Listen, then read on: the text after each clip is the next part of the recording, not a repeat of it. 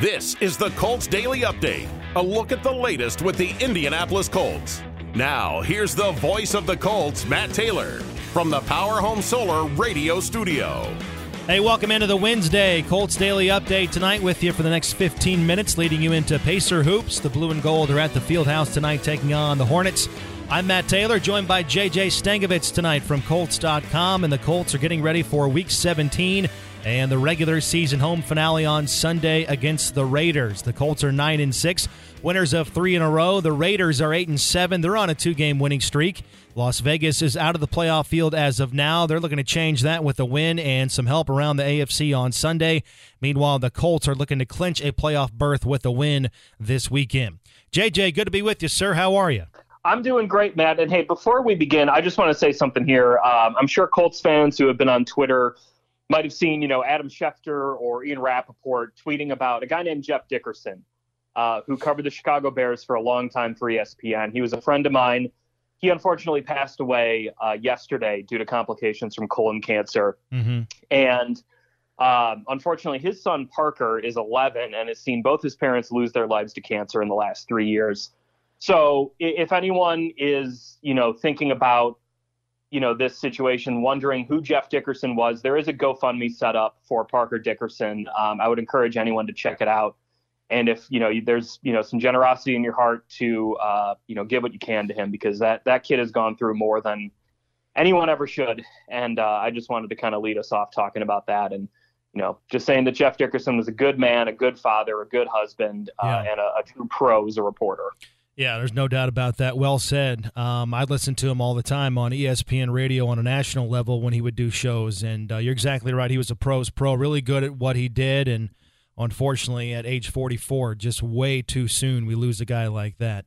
All right, both teams, the Colts and the Raiders, JJ, dealing with COVID problems. I count 13 players for the Raiders on the COVID list. We know about the Colts situation, although things are looking up a bit after it looked pretty bleak here at the beginning of the week. Returning off the COVID list today for the Colts were Kamoko Toure, Rock Ya-Sin, Quentin Nelson, and Mark Glowinski. And Frank Reich said today that he anticipates getting a few more players back each day later on this week leading into Sunday. Yeah, I mean, the rapidly changing nature of this virus and what we know about it and the CDC and the NFL and NFLPA protocols means that players who are asymptomatic now only need to isolate for 5 days after their positive test. So that opens up the opportunity for the Colts to get a number of these guys who are currently on the COVID-19 reserve list back for this game against the Raiders, when previously, before this change in the protocols, before the CDC updated their guidelines, you kind of figured those guys would be out. So one of those guys, Matt, is quarterback Carson Wentz, who Frank Reich said today, if the earliest that Carson could be back would be Sunday, which would obviously be in time for him to face the Las Vegas Raiders in a game that if the Colts win, they clinch a spot in the playoffs. So we will see if that winds up happening. There still are hurdles that need to be cleared, protocols that need to be followed, but there is a chance that Carson Wentz plays on Sunday. If he doesn't, though, Matt, Sam Ehlinger will start for the Colts, right. And the Colts are pretty confident in the rookie from Texas. Well, how are they preparing for the Raiders this week without Carson Wentz? Even if he can play on Sunday, and we won't know that answer probably until Saturday night or Sunday morning, depending on how the hours break down. But even if he can play on Sunday, he won't practice at all this week. So how are they preparing for the possibility of Ehlinger and also the possibility of Wentz playing at the 11th hour? Well, here's the thing, Matt, that we heard from coaches this week is there always is a call sheet for both quarterbacks. There's always a call sheet for Carson. There's always a call sheet for Ehlinger because everyone knows. I mean, it's not just the nature of, the virus. It's, Sam Ehlinger has been one play away from playing for most of this season. Mm-hmm. So the Colts are ready on that end. Something Frank Reich said that I thought was interesting is that he kind of compared this to the lead up to the Tennessee game in week 3, when the Colts really didn't know if Carson was going to be able to play with those 2 sprained ankles until, 2 hours before kickoff. And, they had plans in place in case they needed someone to play. I think it would have been Brett Hundley that day. So they're going to approach this game the same way, where they'll have a plan in place for Sam Ehlinger. They'll have a plan in place for Carson Wentz. Carson will be joining meetings virtually. All the Colts meetings this week are virtual anyway. The only time the Colts are going to be in the building, the players, will be for practice. So, Carson should be mentally prepared for this game to face Gus Bradley's Raiders defense. If he can't play, the Colts are going to have a lot of practice time with Sam Ehlinger this week on the grass that, should help get him up to speed for a game that, would be his first NFL start. Yeah, it's a big one, too. Like we said, if the Colts win, they clinch a playoff spot, and who would have thought that back in September when they were 0-3, 1-4. That's J.J. Stankovitz. I'm Matt Taylor. This is the Colts Daily Update tonight, 93.5 and 107.5 The Fan, leading you into Pacer Hoops tonight at the bottom of the hour. So, as of now, J.J., what does the Colts offensive line, what does that look like for Sunday? Who's available? Who plays where? We know Nelson is back. Glowinski's back. There's a decent chance Ryan Kelly is back this week as well, correct? Yeah, Ryan Kelly did return to practice today at the Colts complex. So, he will be back, it would appear. Quentin Nelson and Mark Glowinski. Frank Reich said it wasn't, 100% that both of them would play on Sunday, but obviously with them being activated off the COVID-19 list, it would appear that things are trending that way. The tackles are currently up in the air, though. So Eric Fisher, when we talked to Frank Reich before practice on Wednesday, he said that he did not anticipate Eric Fisher to practice on Wednesday. Braden Smith is on the reserve COVID-19 list. He was placed on that on Monday. Mm-hmm. So there is a chance Braden Smith could come back based on the new guidelines.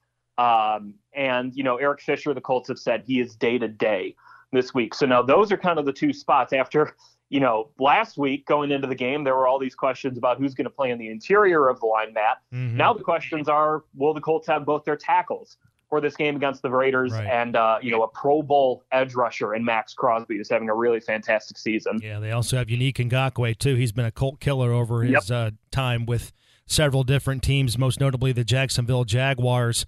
We'll see if Braden Smith can get back in time for Sunday, as JJ said, also on that COVID list. Finally, let's talk about Derek Carr, because the Colts secondary is going to be tested.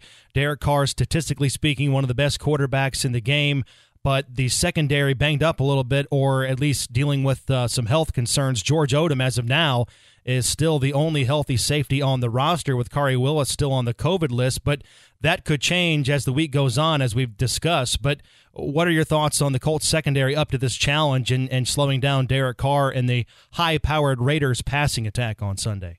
Well, I was blown away by how well the Colts secondary played against the Arizona Cardinals, because that having two safeties step in who have never played together before, George Odom and Jaleel Addae, and for them to have no coverage busts on the back. A lot of synergy. Yeah. And I kind of asked Matt Eberflus about that on Tuesday. Like, when you have that many guys stepping in the secondary, whether it's the safeties, whether it's Isaiah Rodgers, stepping in for his first career start at cornerback, you see you'll see coverage busts, and you'll see guys running free and things like that. The Colts didn't have that. They kept a lid on the Cardinals' offense, really, outside of a couple of plays. There was the 57-yard run by Kyler Murray, the 20-something yard touchdown to Antoine Wesley, and then A.J. Green's 33-yard reception where he just kind of got the best of Xavier Rhodes in a one-on-one situation. There was none of those, none of those plays where Kyler was able to kind of run around and just throw it up deep because the Colts secondary wasn't where they needed to be. That is a huge credit to Alan Williams, Eric Rowe, and Matt Eberflus, coaching those guys up in the back end. And I think that game against Arizona gives you a lot of confidence that if the Colts need to have a safety pairing that has not played a lot of minutes together again this week, or, need to rely on another cornerback to step in, right? That they can do that, and they can play the kind of sound, fundamental, technique-based defense that Matt Eberflus wants. Because what I was so impressed with, Matt, in that game against the Cardinals is that the Colts were essentially saying, like, we're daring you to get bored and try something. And there was that 3rd and 3 early in the game where Kyler Murray threw the wheel route to Christian Kirk where he couldn't make the catch on it. And it was a deep shot on 3rd and 3 when they had been completing those kind of easy gains to Zach Ertz.